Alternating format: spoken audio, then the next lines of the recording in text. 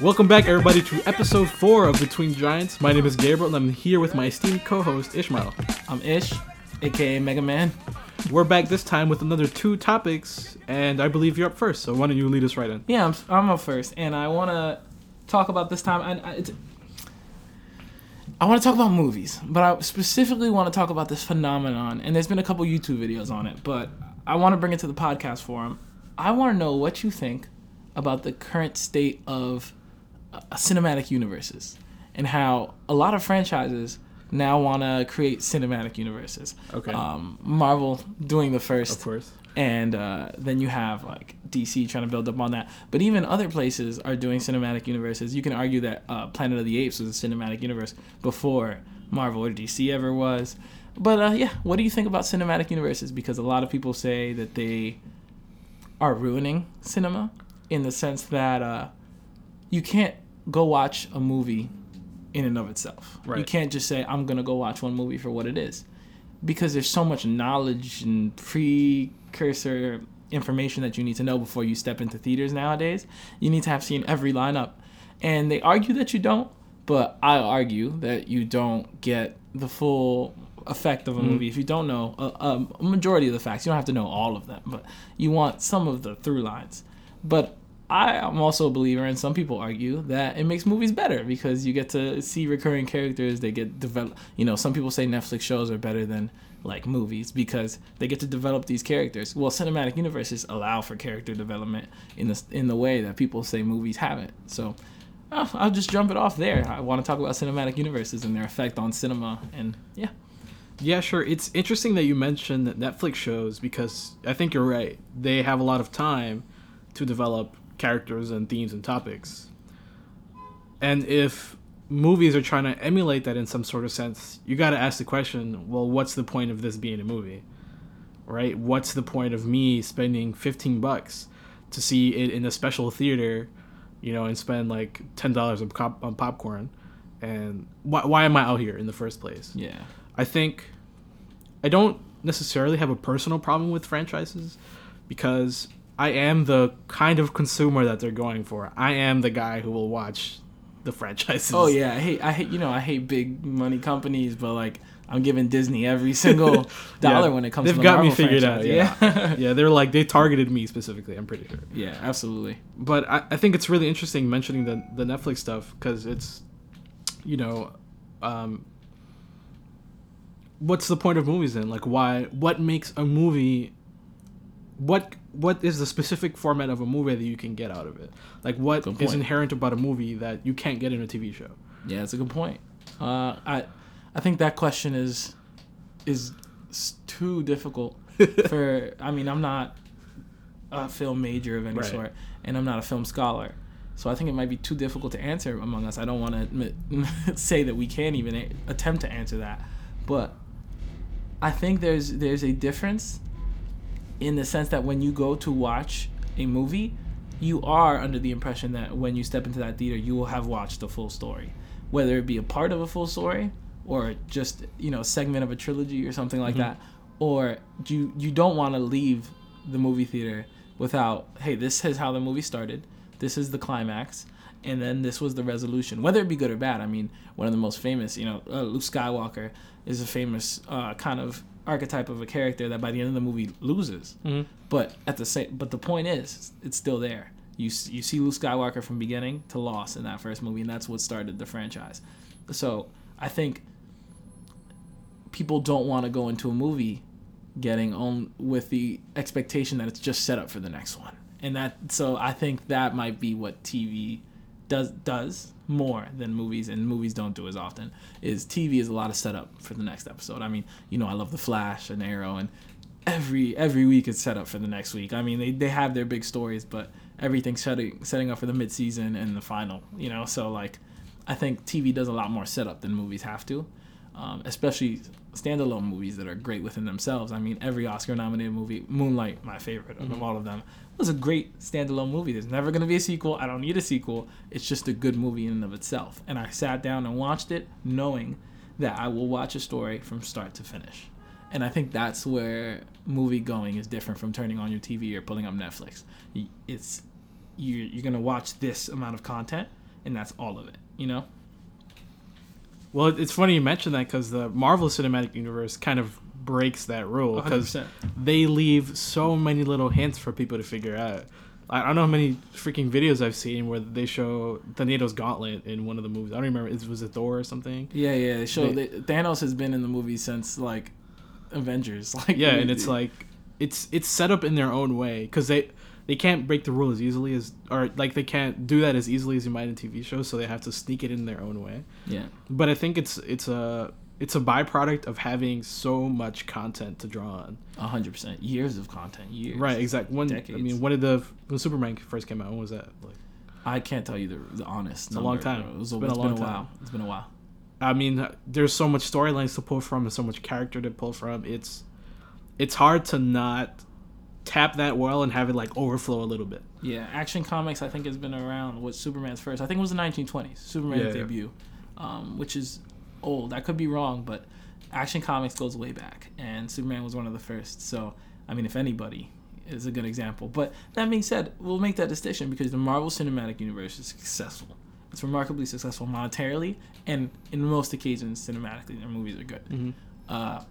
And I think they're tapping into something interesting because they're realizing that a cinematic universe can simply mean we have a universe of characters to pull from, but these movies can be different.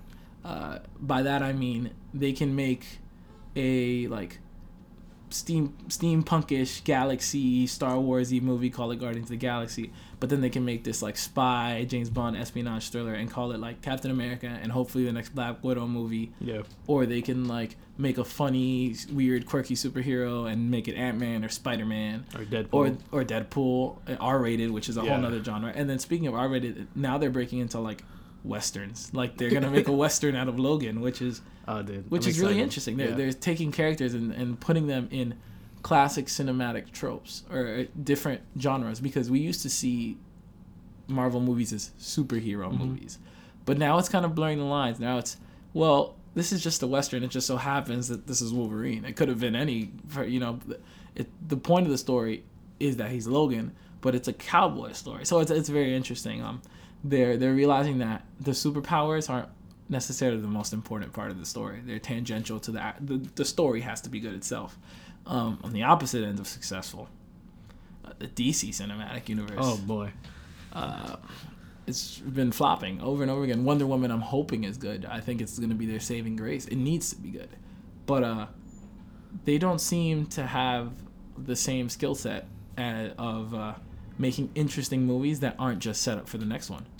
Yeah. So, what do you think about that? I think Christopher Nolan has simultaneously saved and destroyed the DC reputation. The Batman Returns trilogy, the Arkham Knight trilogy is fantastic. Like the Dark Knight. Yeah. I mean, what a fantastic movie. We could have a whole podcast on just the Dark Knight, but it set a precedent that is maybe not the thing you should chase after, because then they got this idea that we have to be gritty, dark movies. Yeah.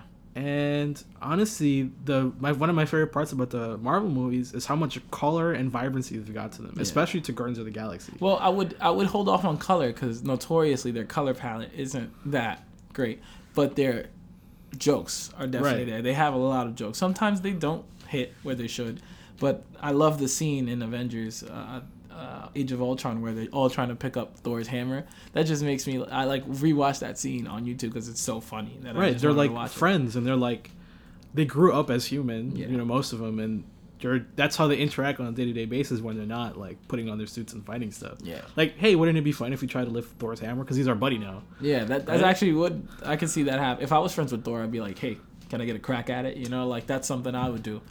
DC doesn't seem to be able to handle their characters, I guess, in human ways, because their characters, some of their characters are above human in a lot of ways. So it makes it hard to. How do you ground Superman by not making him gritty? I don't know how to do it. I mean, I'm not the writer, but I don't think they went about it the perfect way. And it's really funny because we've almost have a flip situation in which the TV shows for DC are actually really good. Oh yeah, Flash, Arrow. I mean, they're great. Yeah. And the Marvel ones, they've gone for the grittier, darker stuff, and they're actually successful at it. But I think it's a great point. Flash and Arrow and Legends of Tomorrow and Supergirl are all very like lighthearted. Yeah. While their movie counterparts are gritty, or attempting not to be now, but they still are grittier.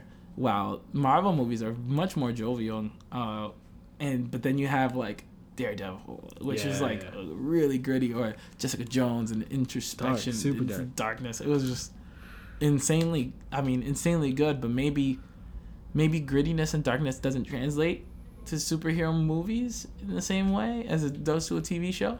I think the factor there is time. Time, yeah. You know, the Jessica Jones and Daredevil, they have a lot of time to flesh out these things. They don't have to jump to the extremes of a conclusion. They can build up suspense. You know, we see Daredevil build up to the suit. We see Jessica Jones kind of... all season. Right. It was like a tail end, yeah. Right, and we see Jessica Jones kind of being a reluctant superhero to finally taking on a duty that she feels she has to take. Yeah. That's the factor of time in there. And I don't think the DC people are taking in their time difference when making a movie. You can't fit in all those plot points. Like, they just have like 3 different villains in one movie, and I'm like, okay. I mean, let's not even talk about Suicide Squad and their 30-minute montage of character exposition.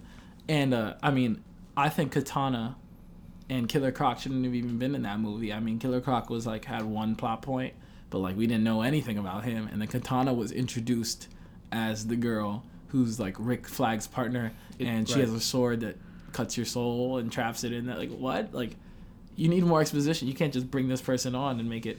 you can tell that they tried to make it less gritty. Definitely. They tried to add a lot of jokes. Mm-hmm. But it just missed the mark on story. They could not... You can't just win me over with these characters. You need to make a good story. I think they put their feet in the right spot with tone. I think that would have been a really good tone to work with, where you have these people in crazy dark situations, and then they're lighthearted about it because they're the bad guys. Like, they didn't treat anything else in the right respect. Yeah. So. Yeah, I agree with you 100%. So then, how do we feel about cinematic universes in general? Because we've been talking about superheroes, but there's also, this up and coming news. It came out about a year ago. People have been talking about it. That the Jump Street movies, 21 and 22, are merging universes with Men in Black, and the next movie is going to be a Men in Black Jump Street movie. I know it's going to be hilarious, and it's going to be a box office success, like 2 of the greatest movies. Funniest, but do we just want people doing that? Like taking any film franchise that works and just saying, hey, let's just combine it with this other good one. Like, what if, like, in a couple of years we're looking at, like, Back to the Future Ghostbusters too? Like, what's the point of that? Like, I don't want to see Marty McFly team up with the Ghostbusters trio to go back in the future and stop his grandfather ghost from doing something. Like, I'm just like not interested. That's so weird. I never heard of that until right now. That they're like making a spinoff basically. Yeah. That's so weird. I have no idea how to feel about that. My gut reaction is to be like, that sounds not that good. But then you think about it, and you think about how funny those movies are separately, and you think of the writers behind them, and you think they can do it. But do I want them to do it? I don't know. Right. I'm thinking about what elements they would try to pull from each movie. And obviously, one of the biggest factors in those movies are the actors. Is Will Smith going to be in it? Will Smith is going to be in it. I mean, he's a fantastic actor. He's a hilarious guy. Will Smith, Ice Cube, Channing Tatum, and what's his face? Jonah Hill. Yeah. Yeah, all 4 of them. They're going to be in that movie. I mean, that sounds fun. I don't know. Honestly, I'd have to hear more of that. I don't know how to feel about that. Yeah, I mean, it's happening. Cinematic universes out of everything. So get ready to spend a lot of money. But as for opinions on whether they're good or bad, only time will tell. Maybe one day we'll revert back to the single shot cinema movie style, or cinematic universes will take control, and we'll be watching serialized movies like we're watching Netflix shows, which might not be a bad thing, which might not be a good thing, but I just wanted to bring it to the podcast, and I think we wrapped up that conversation. So yeah, sure. Let's jump into yours. Okay, great. This time I've got something a little bit different.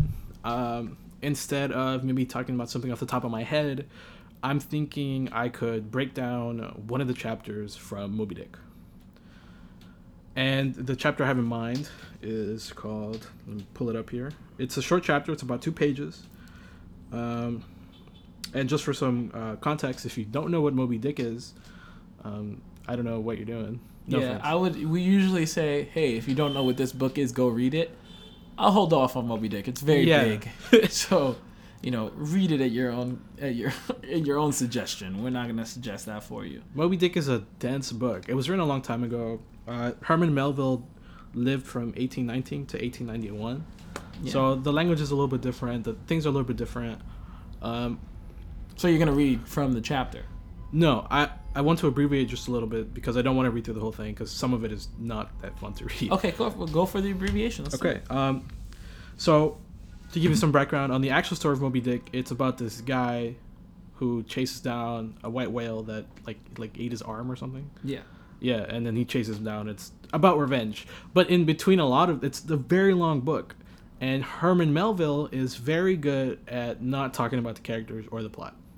And instead talking... He sounds like a phenomenal writer. And instead he does something that he's extremely excellent at, which is talking about the human condition. So this is an example of that. So if you're worried about spoilers or something, there's no characters here. There's no story. Just what it means to be a human. Sort of. All right, shoot. Okay, so in these first... this is chapter 60, called The Line, in reference to the whaling lines that they use. I just want to get... You said chapter 60, right? Yes. Listeners, chapter 60. This is how long this book is. It's very long. Yeah, so go for it. Okay, so... The surface point of this chapter is to set up your knowledge for what whalers do.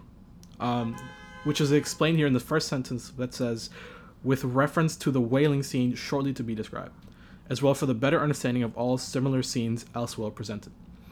I have here to speak of the magical, sometimes horrible whale line. So we've got 2 things going on here. He's going to explain to us so we have some knowledge about what the actual mechanics of hunting a whale looks like, and also some sort of other quality that this whale line have, this magical, sometimes horrible whale line. These first 2 or 3 chapters are essentially a Wikipedia article on whaling. Yeah, of course. So here, the line originally used in fishery was of the best hemp, slightly vapor with tar, and you get this idea. He's talking about the actual, like what they actually are. And it's not that interesting, and it's a little confusing, so I'm not going to get caught up in that. Then he talks about probably the most interesting setup, which is how these lines are actually arranged on the boat. And if you don't know how whaling boats look like, they're almost like life rafts, not the like lifeboats. They're super small. Yeah. It's not, you're not thinking of a steamboat. You're not none of these things. They're very small. In fact, here he says, I believe it's a 1 inch of a thickness is the boat. So that's so thin. It's crazy because you're hunting down like a 60-ton whale. That's ridiculous. If you've played Assassin's Creed, if you play Black Flag, you know the boat. You know the boat. Yeah. Which is one of my favorite activities in that game. But let's see. So the way these are arranged is that there's a coil. At least American boats are arranged in a coil. So imagine a coil of line at one end of the ship, and basically what they do is that they wrap it all around the boat. So imagine you're crisscrossing this line all over the boat, and if you're rowing, you can feel like the line. He says you can feel the line on your wrist as you row. Got it. So imagine being entangled by this rope, and imagine a whale pulling down on that rope. Wow. He says phrases like, "You're at the bottom of the sea. Well, nobody will ever hear or see from you again." Jesus. That's pretty terrifying stuff. I mean, this is crazy. I mean, he says the harpoon can fly at any second, and you will have no warning of what's going on. And he basically, from here on, he talks about this account, right? He says, he talks about the specific arrangement of the whale lines. This arrangement is indispensable for common safety's sake, for were the lower end of the line in any way attached to the boat, and were the whale then to run the line out to the end in almost a single smoking minute, as he sometimes does, he would not stop there, for the doomed boat will infallibly be dragged down after him into the profundity of the sea, and in that case no town crier would ever find her again. Jeez. That's some pretty hard stuff. And, you know, at this point, you're like, geez, whaling is hard. I would hate to be a whaler. And you're like, yeah, okay, this is all pretty cerebral. But it doesn't stop here. And from this point on, I will read the rest of it. It's just about a paragraph left. Go for it. Again, as the profound calm which only apparently precedes and prophesies of the storm is perhaps more awful than the storm itself. And basically, that's a really fancy way of saying that the situation on the boat is like the calm before the storm. And that is, you don't know. The worst part about all of this is that you don't know when it's going to happen. You have zero clue. This can happen at any moment. You got to be ready for it. For indeed, the calm is but the wrapper and the envelope of the storm, and contains it in itself, as the seemingly harmless rifle holds the fatal powder, and the ball, and the explosion. So the graceful repose of the line, as it silently serpentines about the oarsman before being brought into actual play. Of course, just reiterating here in case you maybe fell off, he's talking about the serpentine lines. Everybody's covered in these crisscross lines, everybody's wired, and it can go off basically like a gunshot immediately, quickly. He says this is a thing which carries more of true terror than any other aspect of this dangerous affair. Jeez. So he just spent about a page telling us how dangerous whaling is.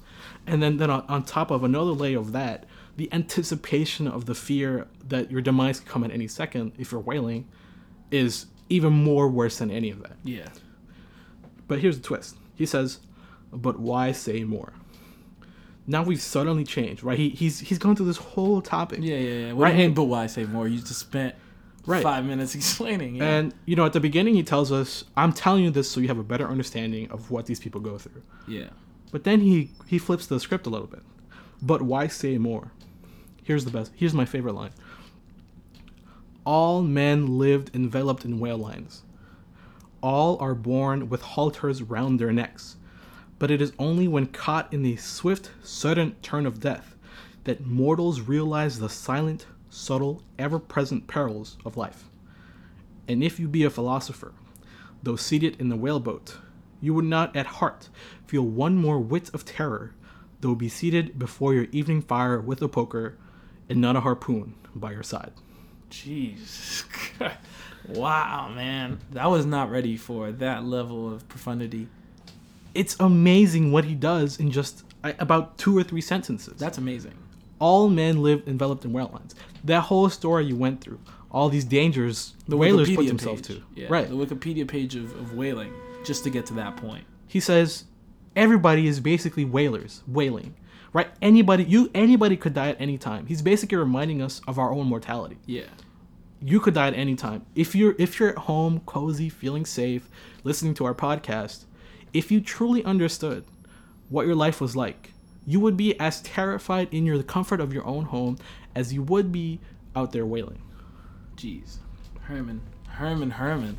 That's deep stuff. We've gone a couple layers here, but to me there's a layer more. And I want to ask you, you've just heard this chapter. What is the point of reminding you about your own mortality? What do you think is the point of, why is he telling you this?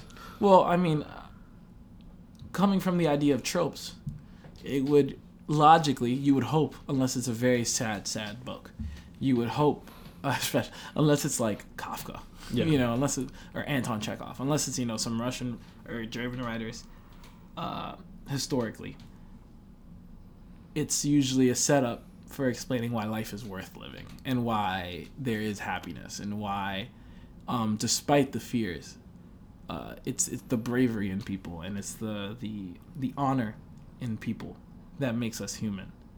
So yeah, that's usually the setup for it. I'm curious if that's where he goes with it.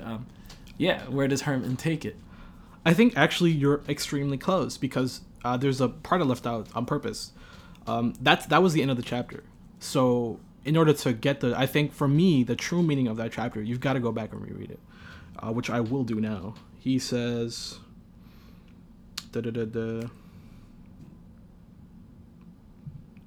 Okay, so basically he's going through his description of how terrible it feels like. And then I think there's an interesting passage here in between that. He says, "Nor can any son of mortal woman for the first time seat himself amid these hempen intricacies," again referring to the whale lines, "and while straining his utmost at the oar, bethink him that at any unknown instant the harpoon may be darted, and all these horrible contortions be put into play like ringed lightnings. He cannot thus be circumstanced without a shudder that makes the very marrow in his bones to quiver in him like a shaken jelly." Jeez. In that kind of sentence, he's basically talking about the reader. Yeah. Once we've read through this chapter, we've hopefully realized how our own mortality, which if you're a reasonable person might give you a lot of anxiety, you might feel scared, much like a whaler on this first time on the boat. Yeah. You know, we're that whaler on that first time on the boat. If we're reading this, right, we've just gone through this whole thing and then we've realized, oh shit, I could die at any moment. Yeah, that's right. That terror can, shake the bone in your marrows to jelly. Yeah. But then this is that other twist, right? Another layer deeper between that. "Yet habit, strange thing, what cannot habit accomplish? Gayer sallies, more merry mirth, better jokes, and brighter repartees you never heard over your mahogany than you will hear over the half-inch white cedar of the whaleboat. When thus hung in hangman's nooses, and like the six burghers of the Calais before King Edward, the 6 men composing the crew pull into the jaws of death, with a halter around every neck, as you may say." Jeez. And I think you were very close to what he was saying. He says, what's the point of this? Well, he says, "Yet habit, strange thing." Yeah. The more you are accustomed to confronting your own mortality, the better life you will lead. He says, "Gayer sallies, more merry mirth, better jokes. You've never heard over your mahogany," that is your table at home, "than in the half-inch white cedar of the whaleboat." To me, the value of this chapter is he's not just being cruel, he's not just trying to make you feel bad about your life. He's saying, if you're able to constantly confront this fear of death, your quality of life improves. Everything you do matters. Yeah. In some ways, he's saying that a life without adventure is so mundane that's more unbearable than the fear of death. And I mean, that brings up an interesting point, right? Are we saying, in some ways, is he saying being, for lack of a better term, boring, and not doing anything interesting to yourself, not just to Herman? Like, you don't have to be a whaler. I mean, there's tons of things you can do that are interesting, or expanding your horizons, or pushing yourself to do something that you're uncomfortable with. If you're not doing any of that stuff, in some ways, to Herman Melville, you're dead. It's actually coming close to your fears that makes you live. Which, I mean, these dualities are very interesting to even talk about. And as soon as you were reading it made me think of, more technically, in statistics, the idea of a micromort, the idea of the 1 in 1,000 chance of dying, and how many... I think it's a billion. It's a billion, yeah. It's a billion. A million, yeah. It's 1 in a million chances of dying. And it can go up, obviously. So, like, I don't know how... For example, this is off the top of my head. 5 micromorts is the chance you have of dying while crossing the street, and 100 on a plane, while it's 700 in a car. These are, I mean, small chances, but we need to measure them. And if you were to live your life on a balance sheet of micromorts, you might not do anything ever. If I'm sure the whaling micromort calculation is huge. Especially in his time. It must have been you're gonna die at some point if you're a whaler. But if you know anything about base jumping, people that like to jump off buildings or high peaks, and it takes a lot of skydiving to be a base jumper, and they're really good at it. But there's this thing that they do. Once you become a base jumper, you write letters to the people you care about and put it in a box. and like it's just in this community. I think whatever, you just put it like in a black box or something, that in the case of your death, these letters get sent out, and like to the people that you want, and like the information side explaining why you're doing what you're doing, or just saying what you want to say to the people that are in your life. Because every time a base jumper jumps, they're putting their life at risk, and they know that they die. In fact, I was watching a documentary once about base jumping, and there's in the base jumping community, they say you either retire or you keep going till you die, which is ridiculous. Yeah. I don't know how many people die from base jumping a year, but I'm sure the community is small enough that never really makes the news. But it's just interesting to think that to the rational mind, or to the regular everyday mind, you say, oh, of course I'm not going to base jump. That's ridiculous. But in so many ways, we don't base jump, but we put ourselves in positions where we're running the risk of doing it. I love cliff diving. I love scuba diving. I love snowboarding, skateboarding. They're all very dangerous things to do, but I do them because it's fun. It's exhilarating. There's this French idea, and I'll stop rambling after this, but there's this French idea called the attraction of the void. That's really interesting to me, how humans are attracted to the idea of death. Yeah. And you know how when you like come up to a ledge, there's something in you that's telling you to jump, and you can't explain what it is. It just really wants you to jump. And you know you're not going to jump, but it's something like, what if I did? So those are my thoughts as you were reading Micromorts and the Attraction of the Void and base jumping, which I don't think Herman Melville was thinking about exactly, but that's what came to mind when you read it. To me, what was great about that is, everything here I'm talking about is about layers, right? Yeah. Herman Melville has this depth to his writing. To get what I got out of that passage took me about 30-40 minutes of reading just these 2 pages. I mean, it's a lot. The language is a little difficult because it's old, and you know the themes are so subtle and everywhere. But the topic is boring. I mean, it's not. I don't want to read about what whale lines they use. I don't care. Yeah. But once you really start peeking out at what he's really trying to tell you, the message itself is really eye-opening. I mean, when you read that, and then you read that all men live enveloped in whale lines line, when you first read that with a true understanding of what he means when he says that, it's like, it's crazy. You're like, oh shit, like I could die like right now, and I live enveloped in whale lines. That harpoon could fly out at any point, right? That thought is crazy. But then, because from an evolutionary standpoint, we can't sit there and think about our own mortality every day. We're not wired to do that because it's the most ineffective thing that we can do. And he argues that you should, even though it's scary and terrifying. But the other part of this is that I guess Herman Melville makes me see the value in critical reading. The actual process of sitting down with this chapter and reading it over and over and over again. Yeah. To get to that conclusion was extremely satisfying. Yeah, and I've always disliked when people have said, but how do we know Melville meant to write that? Or how do we know Shakespeare? What if he just wanted the curtains to be blue? Or what if in The Great Gatsby, he just wanted there to be a green light? It doesn't really mean anything. That's not, I think John Green puts it very, in his vlogs, he says it very well when he says that the metaphors that you create when you read are yours. And in the sense that when you read a book or when you create a piece of art, you created it, but the metaphors belong to the audience in the sense that they can read what they want to read out of it. I can read what I want to read out of it, even if it wasn't my intention. In fact, my intention doesn't play that much into the interpretation of the book. The interpretation is in the audience. Of course, I can explain myself and give input, but to some extent, the book will outlive me. The context of the world will change, people will change, and they'll read it a different way. So in so many ways, literature especially, the actual meanings of things and just the meanings of paragraphs in just one chapter can change radically year after year, age after age, really generation after generation. Mm-hmm. And it's up to the people reading to make their own interpretation. And I think that's a prime example, right? because in some ways, a lot of authors want to explain their truth and want to write what's in them.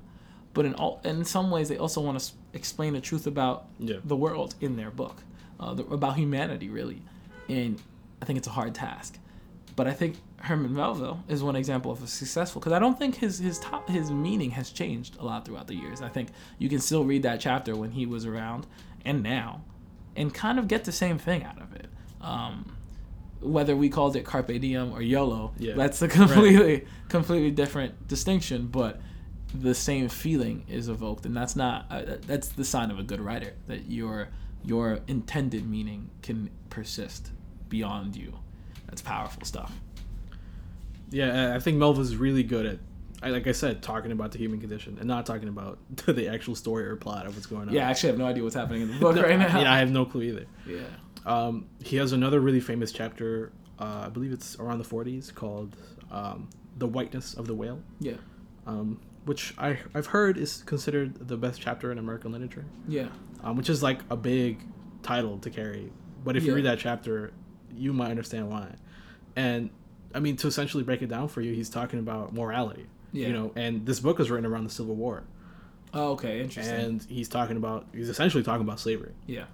And we can see those race relations today. And there's no way that if you sat down and read The Whiteness of a Whale to like a classroom today, they would understand what he means. Oh yeah, it's so obfuscated that it's hard to even explain to ourselves, people who have read it. But I'm also curious because there's this, and I guess this is the last we'll talk about Moby Dick, because we're running out of time here. But I want to lighten it up and stop talking about death and and racism. There's this one, I guess it's rumored. I don't know if this is true. I didn't look into it, but it's rumored one scene. You know the scene where he's shaking hands after they capture the whale. No spoilers. Right. After they capture the whale. If you didn't know he captured the whale, he captures the whale. It's like 200-year-old book. Yeah, exactly.